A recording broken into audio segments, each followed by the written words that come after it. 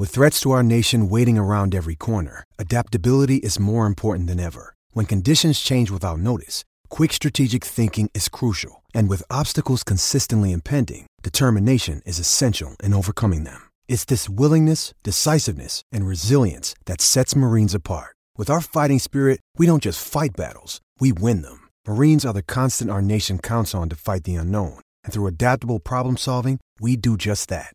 Learn more at marines.com.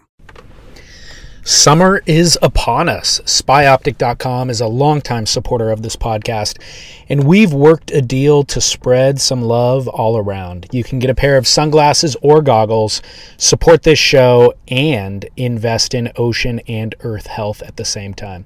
In the month of June, when you spend $85 or more, Spy will gift you a membership to the Surfrider Foundation.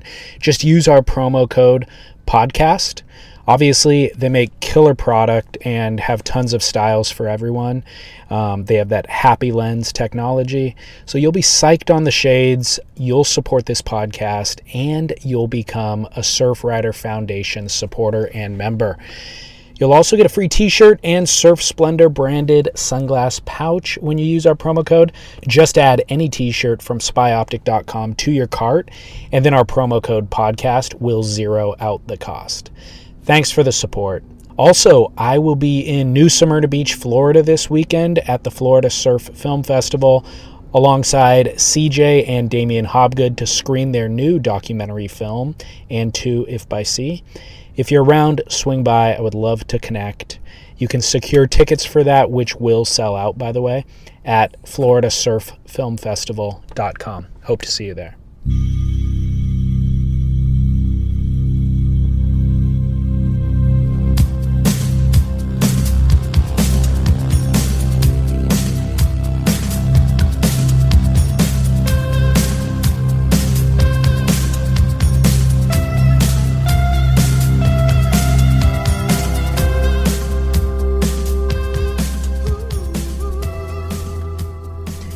Today's episode is with Nathan Fletcher and filmmaker Michael Oblowitz. Their new film, Heavy Water, will be screened this Thursday, June 13th, in select theaters across the U.S. You can go to fathomevents.com and search Heavy Water to find a theater near you. I've also posted a link to that on surfsplendorpodcast.com. We cover a lot of ground in this conversation as I try to corral the two.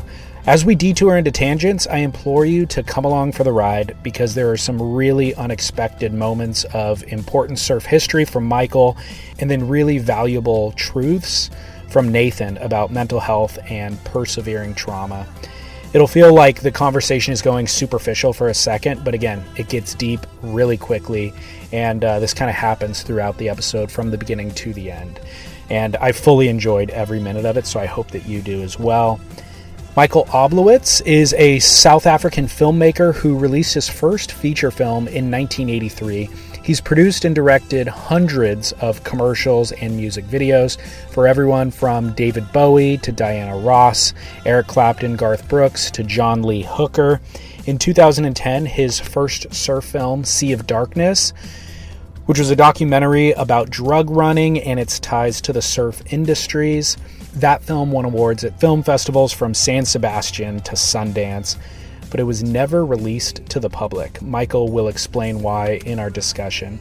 His second feature film is Heavy Water, and it was the impetus for today's conversation. It centers around professional surfer Nathan Fletcher, and it tells his family's lineage and their inextricable influence on surfing. The film then picks two lanes: aerial surfing and big wave surfing, and it details the development of those things through the first act of the film. Drugs become introduced into the storyline, along with cautionary tales of figures who were derailed from maximizing their fullest potential. Nathan Fletcher is the nucleus of it all, sometimes overindulging and suffering consequence, but always escaping and sometimes even being catapulted by a single wave into the next phase of his life and his career. Through the third act of the film, really poignant and existential connections become apparent between Nathan's most traumatic life experiences and then nearly immediate rebirths, though the meaning of those things aren't always apparent to Nathan until years later. The film builds to a crescendo of a concept Nathan has been visualizing since childhood, an amalgam of his athletic prowess, his penchant for aerial surfing, and his bravado in big surf. He wants to jump from a helicopter onto a wave, the ultimate acid drop. The scope of the film is ambitious. The acid drop through line is almost unnecessary and feels superficial compared to the gravity of all the rest of the film's subject matter. That said, it's probably the main thing that people will discuss about the film. And it's also kind of the reason why we love surfing, right? Is that irreverence. We like to pontificate about the spirituality of the act, but we're also fully aware of how frivolous playing in the ocean is. The film very successfully encapsulates that very hard to encapsulate sentiment that we all live. Anyway, another detail is there's a lot of talk about drugs in this conversation, and I know that some of you listen with your teenagers in the car, so maybe skip this episode with them. Some of it is outright endorsement of drug usage, and then some of it is just more prudent, but you've been disclaimed.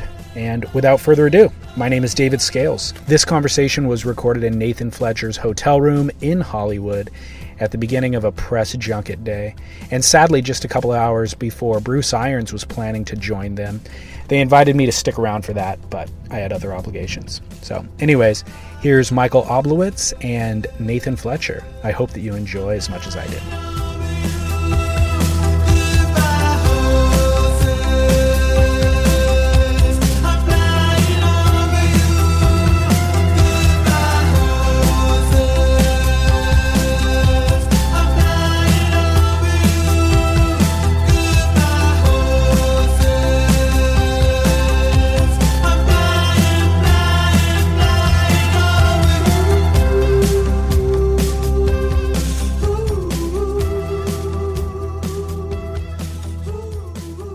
You don't get the headphones? No. I'm not going to wear them either. I just wanted to check. No, Nathan, give me a check on the mic. Hello. Hi. All right, perfect. All right, give me a second. We're good. Hold on, All right, so Michael, we're going to discuss right now your stage dive. Belly flop. Belly flop. So was it intentional? Everything. Oh, okay. Everything I didn't know. Maybe he was just like chatting and didn't know where the edge was and he went down. No, everything I do is intentional. I'm a very, very... This is well thought out. You're going to regret saying that later. Strategic human being. I'm going to find a flaw, and then you're going to be embarrassed that it was intentional. Hold on. Okay, here it is. All right, so we'll put up the volume so you can actually hear it.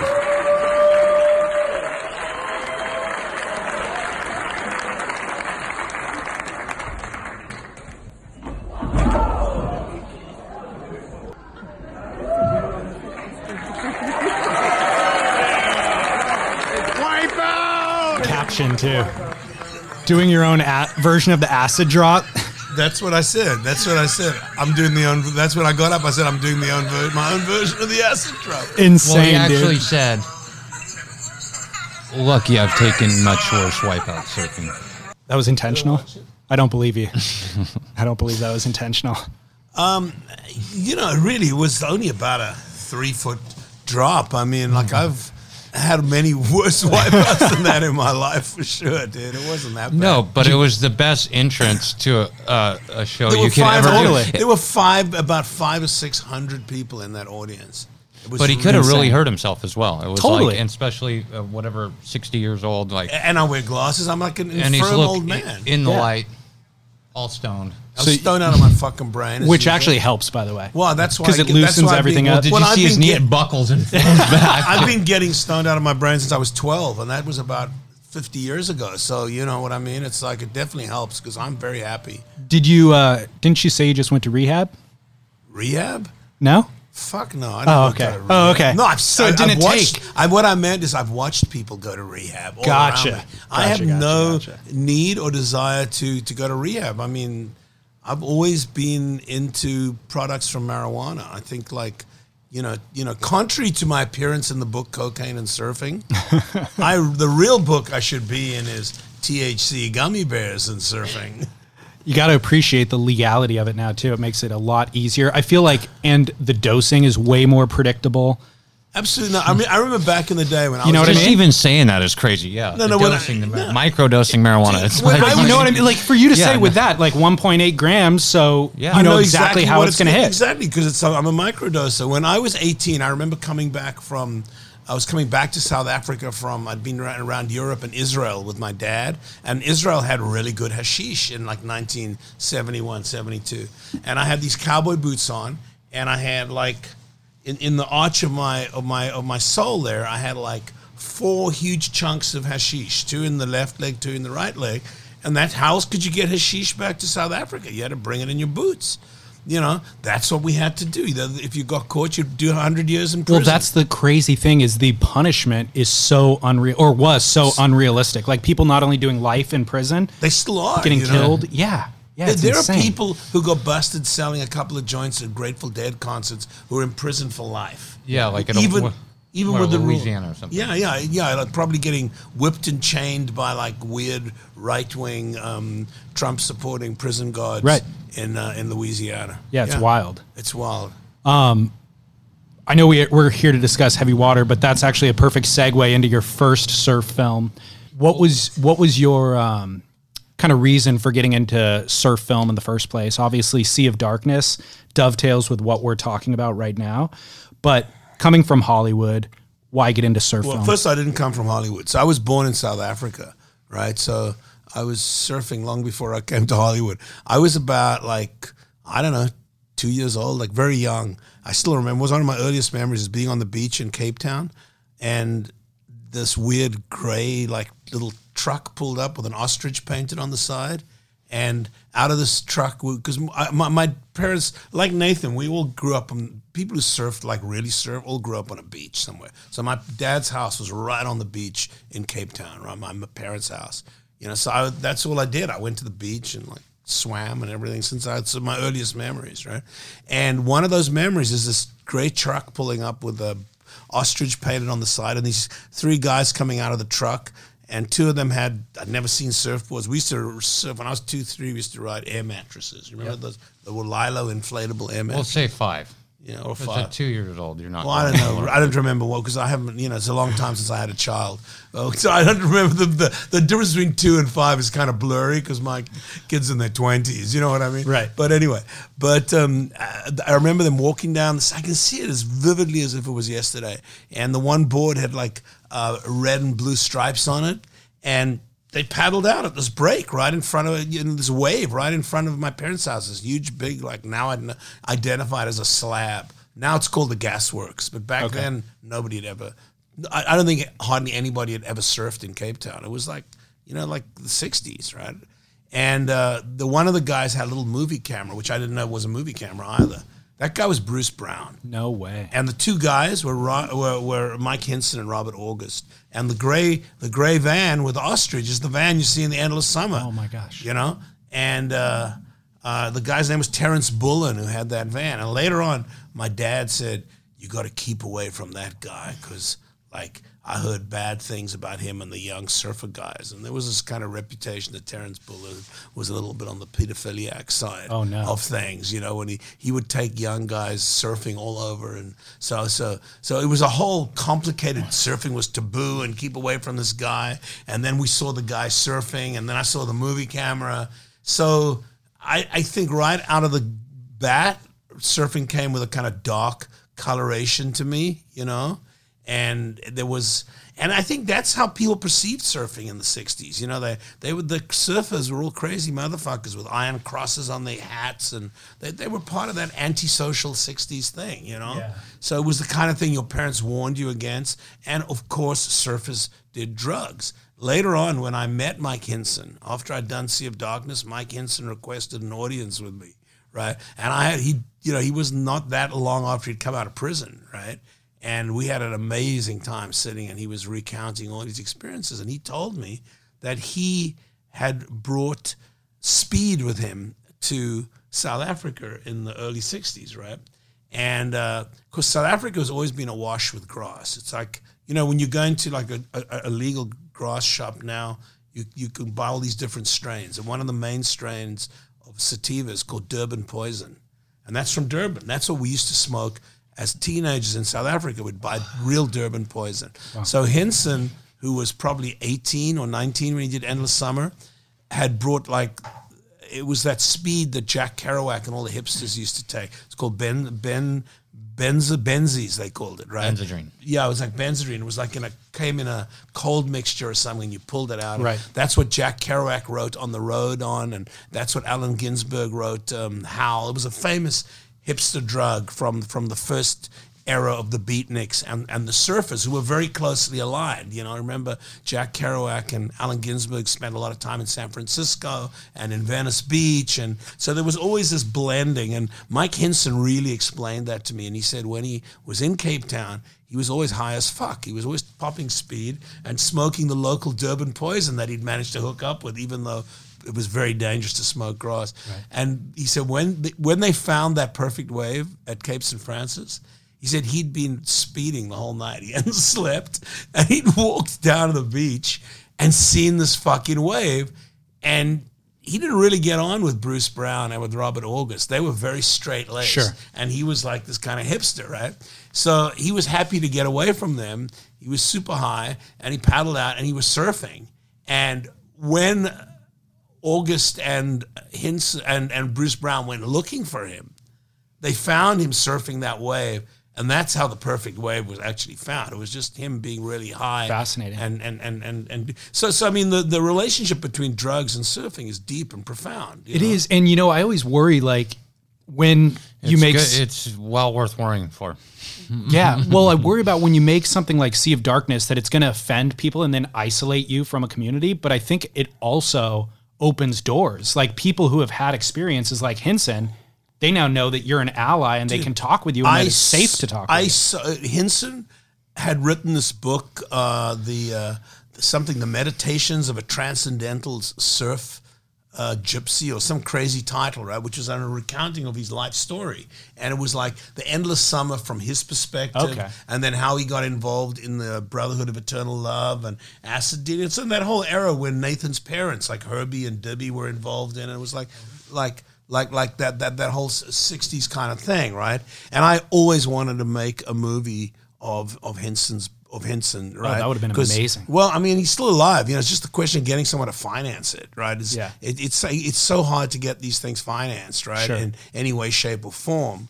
But Hinson is a terrific story. He's one of the legendary early surfers of our era, the modern era. He's a great surfboard shaper and just a real character who ended up spending a lot of time in jail for drug smuggling. He did about 10 years or something. He did hard time, but he was involved with the Brotherhood of Eternal Love and the Rainbow Surfer guys when they brought Jimi Hendrix to Rainbow Bridge. Remember the movie Rainbow Bridge? And they brought Hendrix over. He put on Rainbow Bridge. Yeah. And then afterwards he owned the footage, and it was a big problem with Warner Brothers and stuff because of Hendrix dying right after.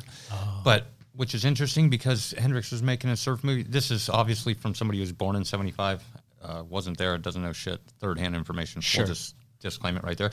But in my opinion, when you watch the footage of Hendrix playing at Rainbow Bridge, it's with the people he wanted to play with in Hawaii for surfers, and it's kind of like the best when Hendrix was at his best, Right. And it's really rad to look at, and you're like, oh man, because that was all him doing it with his, you know what I mean? It was like, oh, he made it big and all that, but then to really look at the footage when he plays, like Polygap or the certain songs, it's like, it's pretty interesting, and so it's pretty rad how that was really a peak of his career in as far as like, if you're a Hendrix fan, in my opinion, being a surfer and stuff, looking at that, I was like, no, when you actually have Hinson firsthand, I mean, it would be an amazing documentary. You imagine like Hinson firsthand with the footage of Hendrix playing at Rainbow Bridge, and Hinson. I think Warner Brothers took that. And Hinson describing how much acid he had sold on that day to Hendrix and how much acid Hendrix did right? He said it was like, because Henson was a huge acid dealer. But you got to figure he might have been doing it for months straight. So so maybe 10 hits didn't even work because he might have did 10 hits the day before. So it's like, you need 20 hits today. Oh yeah, no,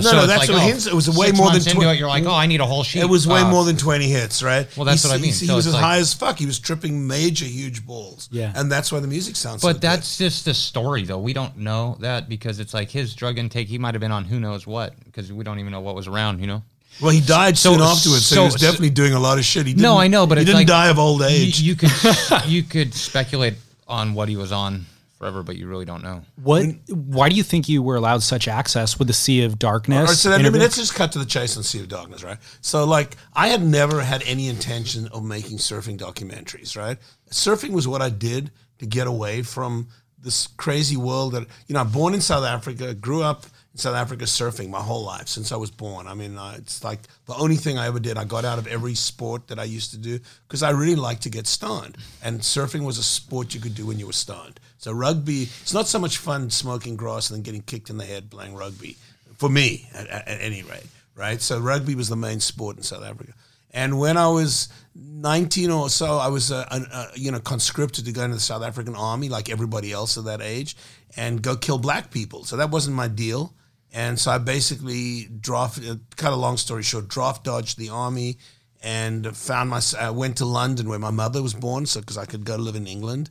And it was so fucking cold in England, I couldn't take it. And I tried to go surfing then. It was unbearable. The waves were like 1 foot high and onshore. And then my buddy Anton Fig, who's the drummer on the Letterman show, who actually does a lot of the score on the movie, right? He's a fantastic musician who I'd grown up with in Cape Town, right? Anton was already living in America. And he had a loft in New York City that was like $200 a month for a loft back then. And he said, Michael, you got to come to New York City, right? And I thought, you're right. And I ended up in New York City. I remember it was like freezing fucking cold, but the sky was blue. And I hadn't seen a blue sky for so long. And Anton had a huge big joint in there to meet me in the car, right? And I was like, oh, this place is great. Blue skies, joints. And that's what got me back into surfing, right? I hadn't surfed for about 9 months or a year in England. So I always surfed, but I went to school in New York City and I became a filmmaker, like an art filmmaker, right? And I know Anton and I, when we were young, we used to go surfing all the time in Cape Town. We used to carry our longboards in the late 60s and sing Beatles songs. And we always had fantasies about making a surf movie, and I would direct it and he would do the music. I mean, we were pretty much doing what we were doing from when we were like 15, 16 years old. I always had a still camera and all that shit, right? But I became one of the first music video guys, right? I directed all Clapton and fucking all these fucking people, Buddy Guy and Johnny Hooker. Like a really great career in the 80s when music videos were actually paid you a lot of money and you could have Porsches and things like that, and and it was real fun. But I used to surf. Me and Anton had a house that we shared in Montauk, so we surfed. And that was how I met Ricky Rasmussen in like the late 70s, early 80s, right? So we were surfing with Tony Caramanico and Alan Weisbecker and all those, the guy that wrote Captain Zero. Mm-hmm. Those are all the New York surfing crew. And Julian Schnabel, the artist. And that's how I met Nathan's dad, Herbie, through Julian. I didn't know that connection. Yeah, so Julian I've known since I was like 20, 21, gotcha. Right? So it all kind of comes together in full circle, but I had never had any intention of making surfing movies. And then I was being sent out to Turks and Caicos to do some crazy vampire movie thing for some you went on the crossing out there, huh? Now, that's when I met Martin. So I went to the Turks and Caicos, too, and went on the crossing and saw Martin. So you were there. Dude, how weird is that? It must have been right before you because it was like right when he got there and he found that right. Yeah, I went and surfed that right. I mean, he told me where all the... So I met Martin on the plane, right? Martin Daly. Yeah, how I met Martin was there was this really cute blonde girl walking through the Miami airport with a bag of surfboards. And, of course, at that point in time, I was, like, kind of very enthralled by single blonde girls with surfboards. And I started talking to her, and she had a South African accent. So, dude... This is like fucking noisy, that door. Yo, Nathan, you got to close it because we have airplanes. Anyway, and I started talking to her, and she had a South African accent. So I started talking to her in Afrikaans. And it was a young Rosie Hodge. No. Rosie Hodge. Crazy. The fantasy of all young surfers on the World Surf League broadcast. Yeah. So she was going to meet the crew from the Quicksilver Crossing. Yeah. And sitting there was this old-looking gray-haired dude who I didn't actually realize he was like the same age as me, but he looked like about 800 years older than me, right? And we ended up sitting in first class together because I was doing a TV series and he was Martin Daly. And he started showing me all these pictures in his computer of all these waves because we started talking about surfing. And then I flashed, hey, I know who this guy is. I've seen an article on him in Surfer Magazine. Yeah. We started talking and, him being Australian, we had a few scotches, and all that shit. And then when we got off the plane, the boat that was supposed to pick me up to carry me to my island wasn't there, or the plane, the puddle jumper, whatever, those little Caribbean death-defying planes. So Martin said, why don't you come and spend the night with us on the boat? So I was cruising out with him, and we arrived at this little harbor in Turks and Caicos, and there was the fucking Quicksilver Crossing, which at that point was in every single Quicksilver commercial or in every surf store in the world. It was their main marketing vehicle. The main marketing thing. And there it was with the blue hull and the orange paintings and everything. And most uncomfortable boat there. Dude, I ended up traveling all over Indonesia on that boat, dude, in a tiny little bunk that was like a prison bunk, and like when it hit there was nowhere to sit on the whole. Dude, everybody was vomiting when it hit these like 30-foot ocean swells in the middle of the Sumatra, like in the Javanese Sea, or wherever we were in the Sumba Straits. But anyway, so I met Martin. He was telling me all these stories, and I had already, because I'd met Ricky Rasmussen when I was young, I knew a bit about Mike Boehm and all the G-Land stuff. G-Land was this fantasy of goofy foots. I'm a goofy foot surfer, right? So it was like the best, at that point, the best left wave in the world. Still is, totally. Dude, the worst wipeout of my life was at G-Land. Absolutely. You have much worse wipeouts than me, Nathan. But for me, it was, I maxed out on death at G-Land, dude. I'm telling you, it was a fucking huge G. It was terrifying. Yeah. So anyway, Martin, I said to Martin, dude, this is a great story. I've never made a documentary, but I've always wanted to do a surfing documentary. So I want to, I'll get the money, because I just finished a big Steven Seagal movie when he was like really famous fucking in the late 90s, early 2000s. Yep. And it had made a lot of money. And I knew the producers from the Seagal movie had tons of dough, and they would do basically whatever I wanted. Sure. And suddenly what I wanted to do was take Martin Daly's story and turn it into a feature film, right? So the first thing I had to do was film all the stories he was telling me, and it sort of would defaulted into a documentary. Gotcha. Right? We went on the boat with him. It was, I had all this money to do it. We traveled all over Indonesia. I met Mark Warren. I brought Sean Thompson with me. Sean Thompson's kid had just died, right? Yep. And I'd known Sean for many, many years because we were all from South Africa. And his brother Paul, I was a good friend of, and his mom, right? We really knew those people well. And I brought Sean had stopped surfing after Matthew died. He was really flipped out. And he'd never been to Indo because South Africans couldn't go to Indo in the 70s because of apartheid, and Indonesia was a country of supposed black people in the white supremacist talk of South Africa, So wow, that's crazy. It was fucking crazy, dude. So Sean had never been to Indo, and it was like I watched Sean come back to life. It was so amazing because for a guy to lose his son, in such a tragic way. Such a tragic way. It was just Yeah, and Sean is probably one of the most dedicated, surf-stoked people I've ever met. And for him to not be surfing, and the weird thing was my son was just turned 18. He was on the boat with us and already working as a cameraman with me. And of course, he was this 18-year-old kid on this boat with Martin Daly, and Mick Fanning was hanging out there, and Parkinson was there, and Sean Thompson. So Austin was like tripping out of his fucking skull to be with these guys. And he would be surfing nonstop, as you do when you're 18 and you're in Indo on the best boat in the world. And Sean would watch him like a hawk. If Austin wiped out or his leash snapped, Sean would go, Martin, get the jet ski, right? He's like, Orson's in trouble, right? And he was like so vigilant because he had this experience with his son, and every night he would sit in the cabin and cry. It was unbelievable. It was one of the most moving because he just lost his son, Sean. Sean Tom Young. No, Orson wouldn't cry. No. It was like this connection, and Sean and Orson would just spend a lot of time together. So it was a very heavy period on that boat. Yeah. And all the time we were filming Martin talking and telling his stories, and it was like, wow, it was the same feeling I got when I filmed Nathan the first time. I was going, wow, this is a movie. Suddenly I wasn't doing the research to make a script. I knew it was an actual movie happening, and it was like, it was weird because I was going, fuck, I'm making like $250,000 a movie directing these Steven Seagal action movies, and here I'm going, this is my life purpose manifesting itself in this. I could feel in this documentary, this was really happening, and I'm not getting paid anything. Right? I'm gonna flush my life down the toilet of controversy for no money after I'm making like hundreds of thousands of dollars doing these action movies.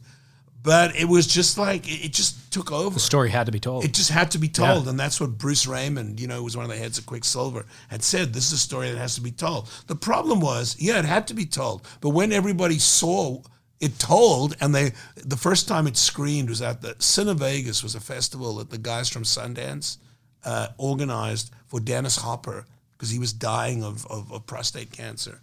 And they had it in Las Vegas. And of course, Hopper was super excited, in his last, months of life, to head up this festival and to premiere a movie about drug dealing and surfing. Right. It was right up Dennis Hopper's, alley. And one of my most treasured photographs is me and Dennis with his son Hopper and my son Orson at Cine Vegas, about to go to the premiere of Sea of Darkness. And dude, the moment all the guys from Quicksilver, Martin Daly, they all came there, they were all sitting in the audience in Vegas, saw that movie. The audience went fucking nuts. They loved it, right? The critical reviews were great. It won all these festivals. But those guys from Quicksilver went apeshit on me, as if like I had somehow teletransported them to some world that they knew nothing about, and I put words in their mouths, and I was going, what the fuck, dude? Your guys all signed releases. You know? You were there, and that's when then Martin and them decided they wanted to buy back the movie, and and the whole usual. So they bought it back and shelved it? Basically, yes. Yeah. When you're hiring for a small business, you want to find quality professionals that are right for the role, and there's no faster or effective way than through LinkedIn Jobs.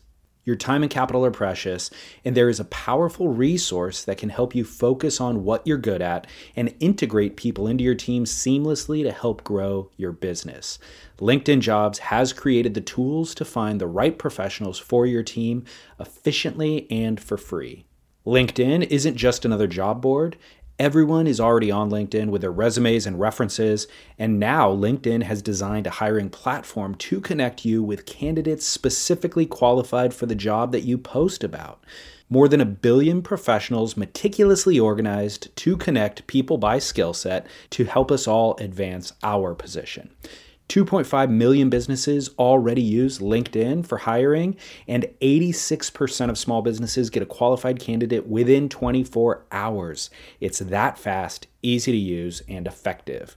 LinkedIn Jobs can help you write job descriptions, filter the right person to you, and give you the tools to help you interview them like a pro. LinkedInjobs.com/surf is where you go to post your job for free. Yes, totally free. That's LinkedInjobs.com/surf to post your job for free. Terms and conditions apply. Nathan. Yeah. Why choose to work with Michael? Given his reputation, why entrust him with your story? What's the opportunity for you? It just came about with like an interview. It actually just happened naturally. It wasn't that I entrusted him or thought any great things of Michael going into it, and getting to know Michael and going through it. It changed my views, and really I live in Hawaii, so I'm not here, so I can't go over it with him or work on it really. So basically, I just put in my good energy and just let him do it. And I knew if he did what he was, his best work, or tried his hardest and did it, which he is determined to do, and that's what I figured out through all this, he was going to make it great. And so with all the limits that we had on footage and help and resources and that, which was very limited, when he came back to me with the movie, I was like, wow, you kind of did a good job, or did a really good job. And then I was like, I don't know, have you seen it? I watched it, yeah. Okay, yeah. And so for me, then I'm like, okay, that's cool. He did a great job. It's like better than I imagined, And so there's a lot of different points on how the ending scene shows up, to how the film is in the beginning, and then the narrative through the film. And so then I watched it somewhere as a third party, you know what I mean? Not as me being the action guy and like wanting every shot to be the best action photo. Or whatever, because that's what you would want to see for yourself. Being a surfer is like surf porn, like every shot being the best shot, like each clip. But it's not like that. And then you figure, okay, you're dealing with Hollywood, limited resources, this and that. So there's shots in the movie that I'm like, oh, that's lame, or this and that. But then there's other stuff where it's like me and Sion, that's real-time footage of us coming to the dock, running down the dock. There's a lot of footage in there that I had never seen. Paddling up to There's a lot more that I didn't put in because I felt it would be paddling up to the boat. That's all the real footage while we're talking. And so when you think about, okay, there's stuff that maybe I don't like, is like an A+ action shot, which you're not going to get. But is the stories being told, the shots go with this thing. And so if you're not a surfer, it's so that's what I mean by being a third party and just kind of watching it as that. But then like the other stuff, when we're talking about Kirk Passmore passing, that's really him taking off on the wave. That's the exact wave. Yeah, that's the last wave, but you don't show him crashing. But you know what I mean? So that's the story being told. And so when you look at it and you're like, oh, but you don't really know that that's the real wave. And so when you look at the story and the shots that are in there like that I don't even know where they came from or how they're in there, it's really an insane story, or it validates a lot of things, so it's... I was really kind of amazed by, like, I thought, okay, this is a big wave documentary, or it's going to tell the story behind aerial surfing and big wave, and then the pinnacle of the film will be Nathan doing the acid drop out of the helicopter.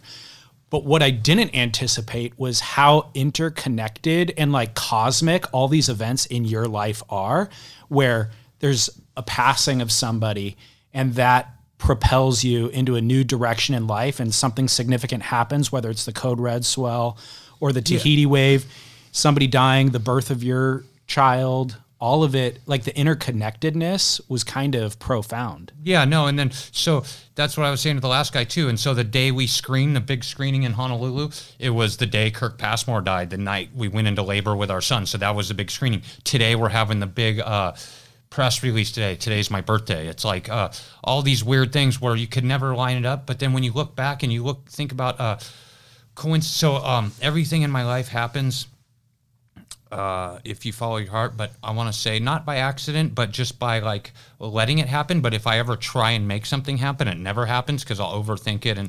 And so I just know if I try and do my best and just put myself places and be grateful. And my big thing is never try and take too much, because like, when I did good in Tahiti when I was young, I went back the next year and it was the most publicized wave, and then it made me get paid and all that. So I never went back to the contest because I never wanted to be a part of what that whole contest brought to Tahiti. But I would go on vacation and go as a to enjoy the wave and the people and the place and really what it means in the, you know what I mean, in the wave. And so it was funny because then it's like, you're going back, but I could have never got the coverage if the contest wasn't there. And so all these circumstances, because it wouldn't have been shot on a Phantom camera, it wouldn't have been this, wouldn't have been that, I wouldn't have got this. And so then it was like, I don't, so I just whatever, like the double XL, all that. Those are all crazy things that happen that I never even set out to do. But those things, the relevance or connectedness of those things only makes sense in hindsight. You probably don't realize it at the time. But that's what I'm saying. It's trippy. Well, who figured out that roadmap? Was that your job, Michael? Or did Nathan kind of present hey, look at how crazy these connections are? No, I told him in the whole first interview. That's why he said, this is a movie. Okay. When I guess my skill as a set that I found out in these documentaries, even though like I personally as a person talk nonstop, but I actually when I'm filming I don't talk at all. I actually listen. And the only time I talk is I create a grid in my mind. I have a pretty good memory. So I'm listening to what they're saying, and I'm finding connections in the grid in my mind where I can connect the dots as they're talking. And I studied film. I have a master's from an Ivy League university, notwithstanding all the drug use. Just goes to show, it's all very healthy. Ask Timothy Leary, you just got to know how to fucking do it properly. But as Keith Richards said, I only did pure drugs. Right. No, David Lee Roth. I used to have a drug problem until I could afford it. Exactly right. There you go. So my favorite is Mitch Hedberg. I used to do drugs. I still do, but I used to too. Exactly. Or tried it once for 20 years. What did Jerry Garcia say? Reality is for people who can't handle drugs. That's my favorite. But you know what? I don't do drugs. I only smoke weed. So just on that note, but I've done them all, and I would never do them again. I don't think they're good in any way, shape, or form. But to go through them, if you want to make yourself a stronger person and all that, that's great. But for me personally, I smoke pot. That's good. There's a lot of stories in the film about reasons that went wrong. Yeah. Well, that's the whole thing. My last quote is nobody from Nietzsche. Wins, right? Was that it? No. What doesn't kill you makes you stronger, right? Or gives you. But the problem is it can kill you. No, but the thing is, well, if it doesn't kill you, it makes you stronger. Right, if it kills you, you become, but that's the case. Even with this movie, I said, what doesn't kill you makes you stronger or gives you PTSD.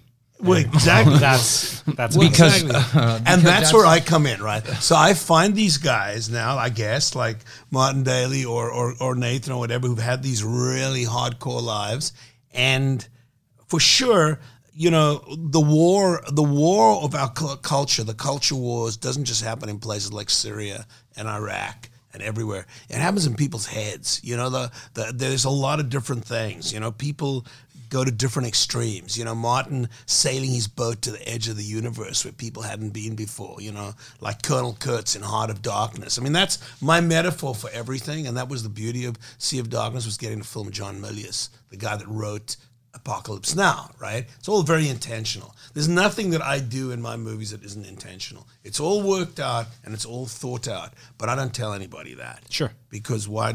They don't need to know it, yeah. Right? So, I connect all those dots. And when I'm listening to the subject talking, I'm listening to not only the coherent, contemporaneous narrative structure of what they're saying, but I'm listening to the meta structure, the broader base structure, how it fits into my knowledge of history, right? And, I studied history. I have a degree in art history as a part of one of my things, right? So I'm very into that historical framing of events, right? But I also know a lot about surfing history because, like I said earlier, I was on the beach in 61 or 62 when Mike Henson and Robert August came down with Bruce Brown, right? So, it was something that framed my life. So I'm listening to Nathan talking, and I'm hearing stories that I've heard or read about his dad and his grandpa, and I know all this stuff, right? And, I'd actually had met Sion when we won the Surfer Pole Award for Sea of Darkness. Someone reminded me that Sion and I had a very good time hanging out for a while. That night, I was pretty oblivious to what happened. But all this stuff, there were really good vibes. Dave Wassel had said, you really had a good vibe, dude. So there's all these little dots that get connected, and you have to listen to them when the subject is talking, right? That's the whole thing. And with Nathan, there's very few times when you're filming someone and it's so electric that for sure you've got a movie. It was when Martin told that story of him being asked by Mike Boehm to transport 40 tons of hashish from some island in the Mentawais to another, right? And he thought about it because he needed money, and then he decided to turn it down. That was the first interview that I did with Martin Daly. And I knew at that point, I remember saying to my son who was filming it, dude, I got the opening of the movie. I knew, and it never changed to this day. It's still the opening of the movie. If the movie ever gets seen, you'll see that, right? What was that moment with Nathan when you were filming with Nathan? Moment with Nathan was when I met. I met him a long time before that. But to cut a long story short, I was driving Nathan reminded me earlier today with Henrietta Hart, the widow of Buttons, right? And she had worked with me on a bunch of stuff as like my sort of production coordinator, and we were very close friends. You know, Buttons and my son and Harry and me and my girlfriend really had hung out a lot together on the North Shore.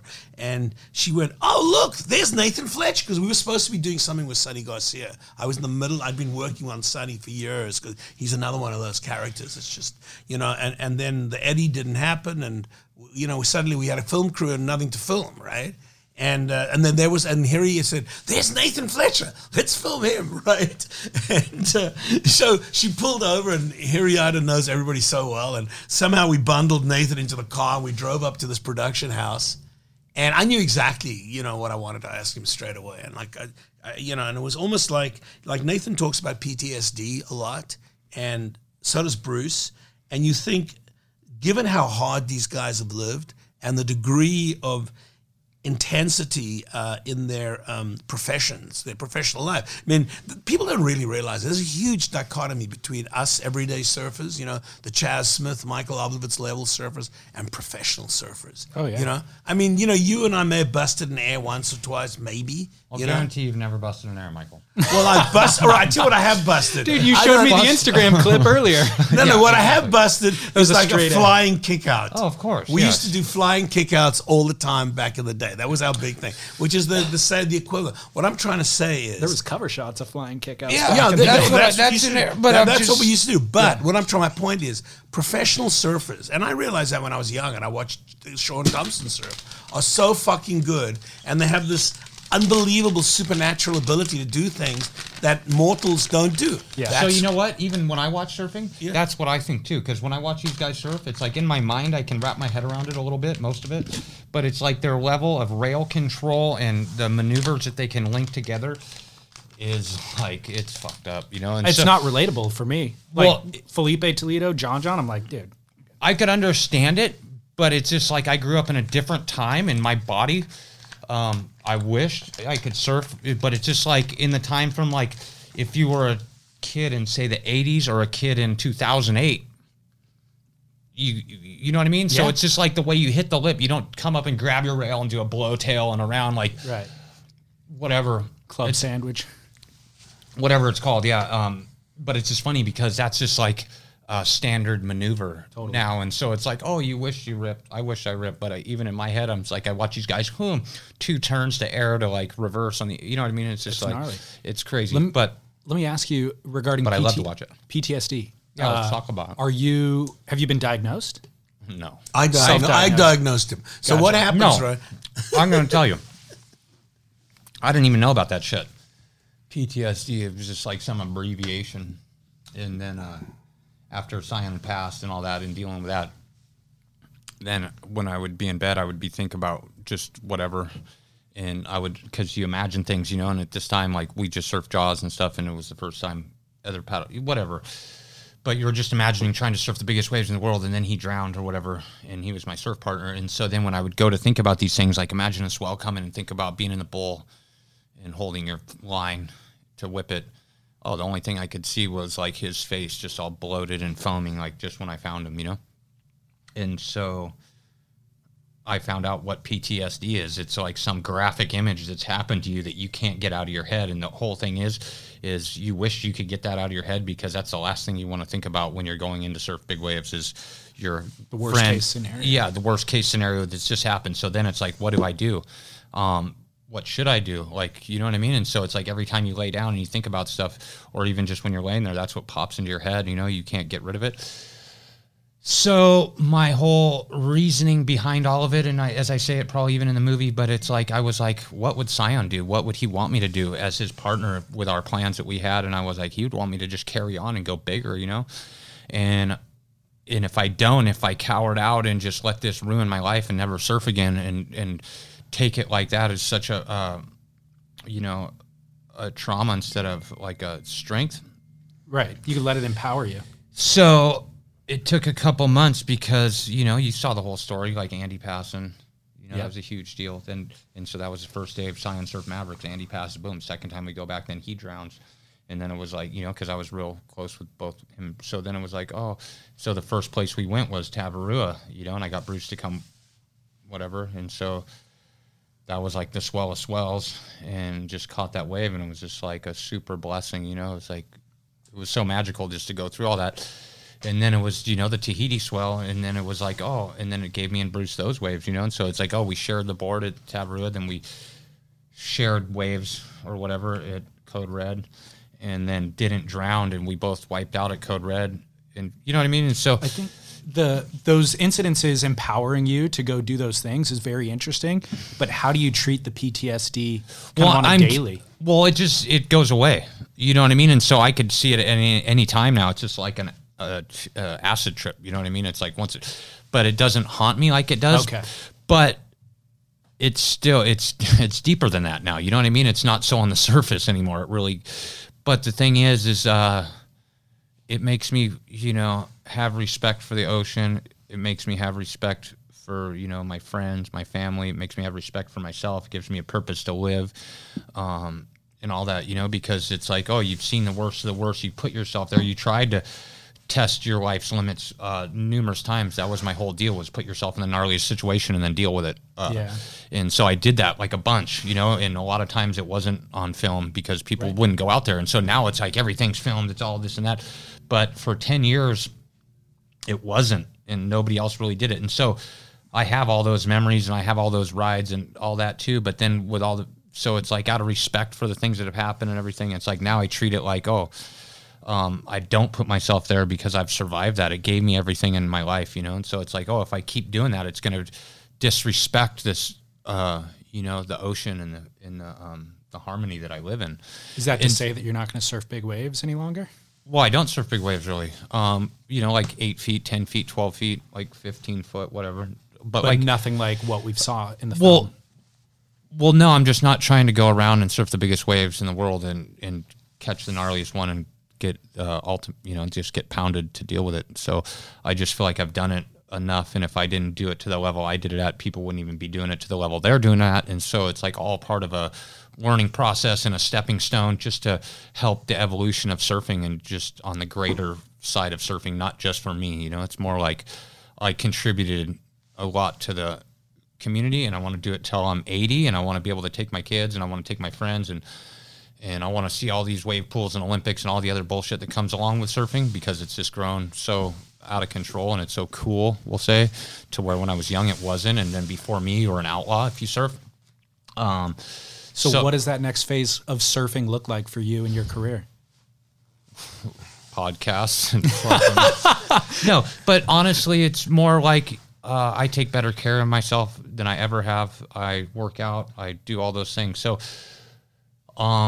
you're just going to see me just try and just sustain who I am, be able to tell these crazy stories of what has happened, live a normal life as far as sleeping at a normal time, eating food and drinking coffee, like on that level, like normal. Does Vans have any expectation for you? Like, what do they expect to get out of the exchange of your relationship over the next couple of years? That's never been even talked about. They don't talk about that. We don't talk about that.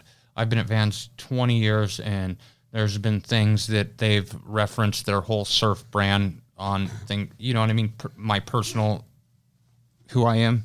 And so they've got a lot out of me. I feel like I'm an asset to them because they've put so much into me. They're going to try and protect their asset, I hope. Because I feel what makes Vans and being sold out at some strip mall in the middle of wherever, and then it could be also at the most core shop, and no other company can transcend into being totally sold out and being hardcore or authentic. And Vans does, and it's only because they support their oldest skateboard riders and their team, and it's been, and so you'll see that, like, say in Oakley, they don't do that, but Oakley doesn't mean shit, even though they have the best products and this and that. But it's they fire the best rider to pick up the newest kid, pay him a big salary as soon as he gets of an age, and so that transcends into the people that look at the brand and view the brand. So yeah, it's a great brand, the quality company, like, is the best, you know. Yeah. But it doesn't mean shit because they don't support their core, their true people that have been true. So they've had everybody, you know, and it's like, they lose that. So when I see Vans in my relationship with Vans and what I'm asked to do. It's more like be the person I'm going to be, do the best I can do, and then they know they're going to get the most out of that. And so I'm kind of at the pinnacle of the top of the riders because I'm the oldest and I've been on the longest for the shortboarders. Joel's been on too, but he's in a whole different division kind of. Yeah. So more or less, I feel like my job is to be a role model and to, you know, like say, take the Gadaskis surfing big waves or show them, you know, different tips on safety, get them to the brag meetings, do that. So it's like, oh, that's, you know what I mean? So it's like, oh yeah. So then I teach them about safety. I paddle them out, blah, blah, blah. I introduce them to these people. We talk about boards. And so what that does is goes to the next guys, say Wyatt and Jet and them. You know what I mean? Yeah. So it's like it's kind of a tier. And so in surfing, that's where I'm at. And so that's the role I play. And that's what's going to be expected, I feel, of me. Cool. So being at the skate park on the skate days, they want, you know what I mean? Just being myself. So awesome. Michael, I want to be respectful of our time. I know you guys got another appointment. Tell me what the distribution model is for the film. Where can, like, obviously people can go see it in theaters on the 13th, I believe. So here's the game plan, right? The glorious game plan. Thank you too, by the way, for your time. You're welcome. Yeah, thank you. Thank you, man. And tell Chaz thank you. Yeah. And Derek Riley, and we're going to see Derek next week in Australia. Nathan and I. Nice. So basically, Nathan and I are flying out tomorrow to Australia. It's the company that distributed Free Solo in Australia is doing us in Australasia. And Epic. Right, they're really good. And we showed the movie to Nathan and I have some close friends. One of my friends is Catherine Bigelow, the woman who got the Academy Award for The Hurt Locker. Yep. She said, Michael, this movie is your best movie. It's magnificently cinematic, and I prefer it better than Free Solo. She said it's like the best extreme sports movie I've ever seen. And then Nathan showed it at a different time to Julian Schnabel, right? And Julian called me up and said, you know, Michael, I've known you 30 years, and, you know, I'd tell you if it was a piece of shit because I love the Fletcher family, but this is absolutely the best surf movie that I've ever seen. He said it blows away that Laird Hamilton movie. It blows away that Kelly Slater Momentum Generation movie. He said this is like the most unique surf movie ever made. It's a lot more raw. Yeah, it's like a movie. Yeah. I'm not trying to make a branding package. You know, Red Bull, one of the things, Red Bull left me completely alone thanks to Philip Mondella at the head of Red Bull Film. It was not like a branded there's no Red Bull athletes in the movie, nothing like that. We were really set off from day one to make a serious picture. And that was my goal. The other thing is it's not so much like just a recollection of times, so much as a recollection of facts with footage to be like, oh, these are some of the gnarliest waves ever ridden. So it's like, it's not like what we thought about how we hung out. Right. And so I'm not saying that that's good or bad or anything. That's just, but for me, I could have never even done that because I would have never even felt, and that's the thing with this. It's like, I can't even believe people want to watch it. And so now it's like, oh, people really like it. So it's like, whoa, this is crazy. And I feel like that's the whole deal right there. Well, I want to say, too, I mean, when I embarked on this project, right, once I had it to a point where I could show it to Philip at Red Bull and Ben Bryan. I mean, those guys had been the earliest supporters of Sea of Darkness. Ben Bryan and Danny Grant, actually, from Orchard, right, used to run a company called Video Action Sports, and they offered Martin Daly hundreds of thousands of dollars at the time for Sea of Darkness. And I wish he would have taken it. Yeah. And he said, well, if they're offering me this much money, I'll get a better deal somewhere else. Right. Who knows what he was actually thinking, right? Yeah. But the bottom line is they've been supporters of mine for a long-ass time. And when we set about doing this movie, we were very conscious we were going to try and do something that was really good, a serious movie. So to cut back to your question, so the movie is distributed in America by the Orchard, which is also now known as 1019 Media. Oh, right? Okay. Hold on. Can we close the door because you're going to hear all of that? We're late. Doesn't matter. He's making his recording useless. It's fine. Right. So 1019 in have the U.S. distribution rights. The first initial screening is going to be this Fathom screening on where you'll see it in all these big AMC movie theaters. Both Julian Schnabel and Catherine Bigelow have said to me quite in no uncertain terms that they think the movie should at the very least be eligible for an Academy Award submission in documentaries. That'd be insane. Because no surf movie's ever had that, right? I feel like also Momentum Generation and Free Solo have started to kind of make inroads into the mainstream media, so it won't, like there's now people who care about surfing that didn't care about surfing before. But I didn't set out to make a surfing movie. I set out to make it's a human interest. A human interest movie. And historical and documentary. Emotional. I mean, Nathan is such a magnetic personality and he's so charismatic. There are few people who could carry a movie the way he is. Me and Carter Slade, the original editor, another great surfer. Yeah. Right? So Carter and I our nickname for Nathan was the Marlboro Man because we would always find this insane surfing footage of him like surfing some monster wave in Chile or riding Mavericks, and then the next shot would be him sitting on the jet ski covered in blood with smoking a Marlboro, or like sitting on the ski, where's Scion? He's smoking a Marlboro, trying to figure out what's the next move, shit like that. So he's just like a larger than life character. Yeah. So I think that it's the same way as the guys, Tommy Caldwell, whoever the guys in the Dawn Wall, that movie. Oh yeah. And the same as the guy in Free Solo.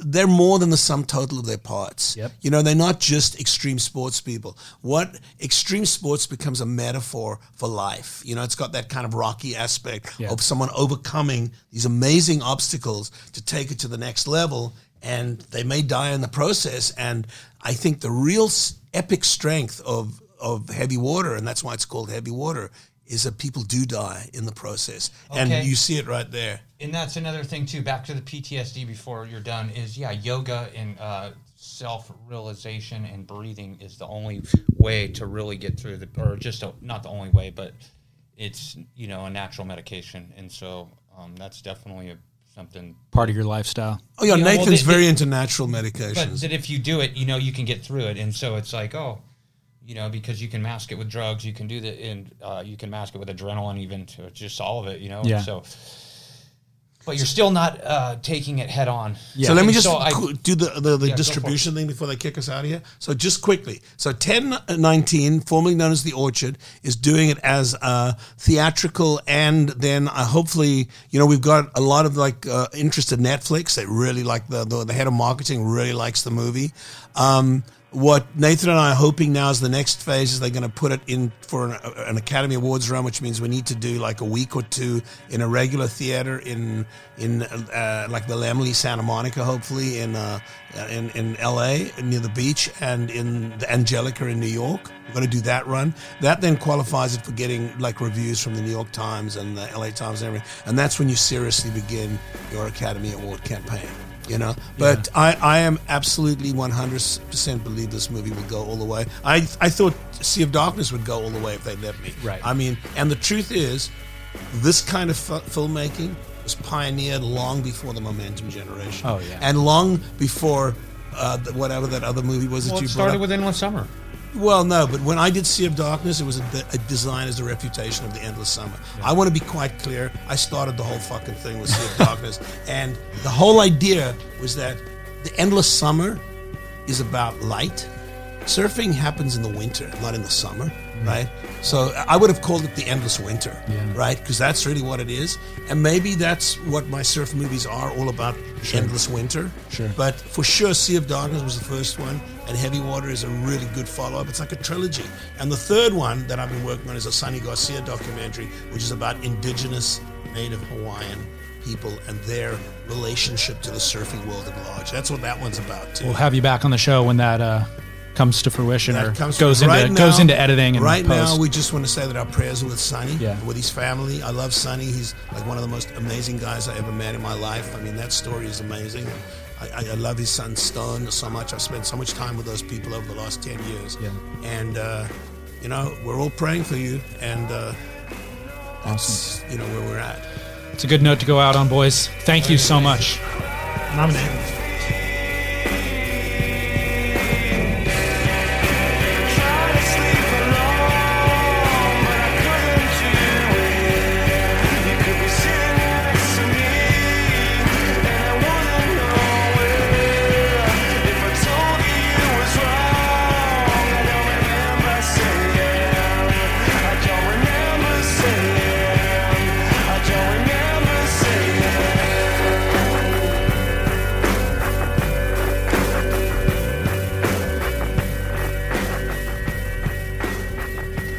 Heavy Water is screening simultaneously nationwide in the U.S. on June 13th at 7 p.m. in select AMC theaters. Go to Fathom Events and search Heavy Water to secure your tickets. I've posted a trailer for the film and a trailer for Sea of Darkness on surfsplendorpodcast.com, along with Michael's stage fall that we discussed at the opening of this show, and images of Nathan's acid drop and everything else that we discussed. This episode was, of course, supported by SpyOptic.com for all your sunglass and snow goggle needs.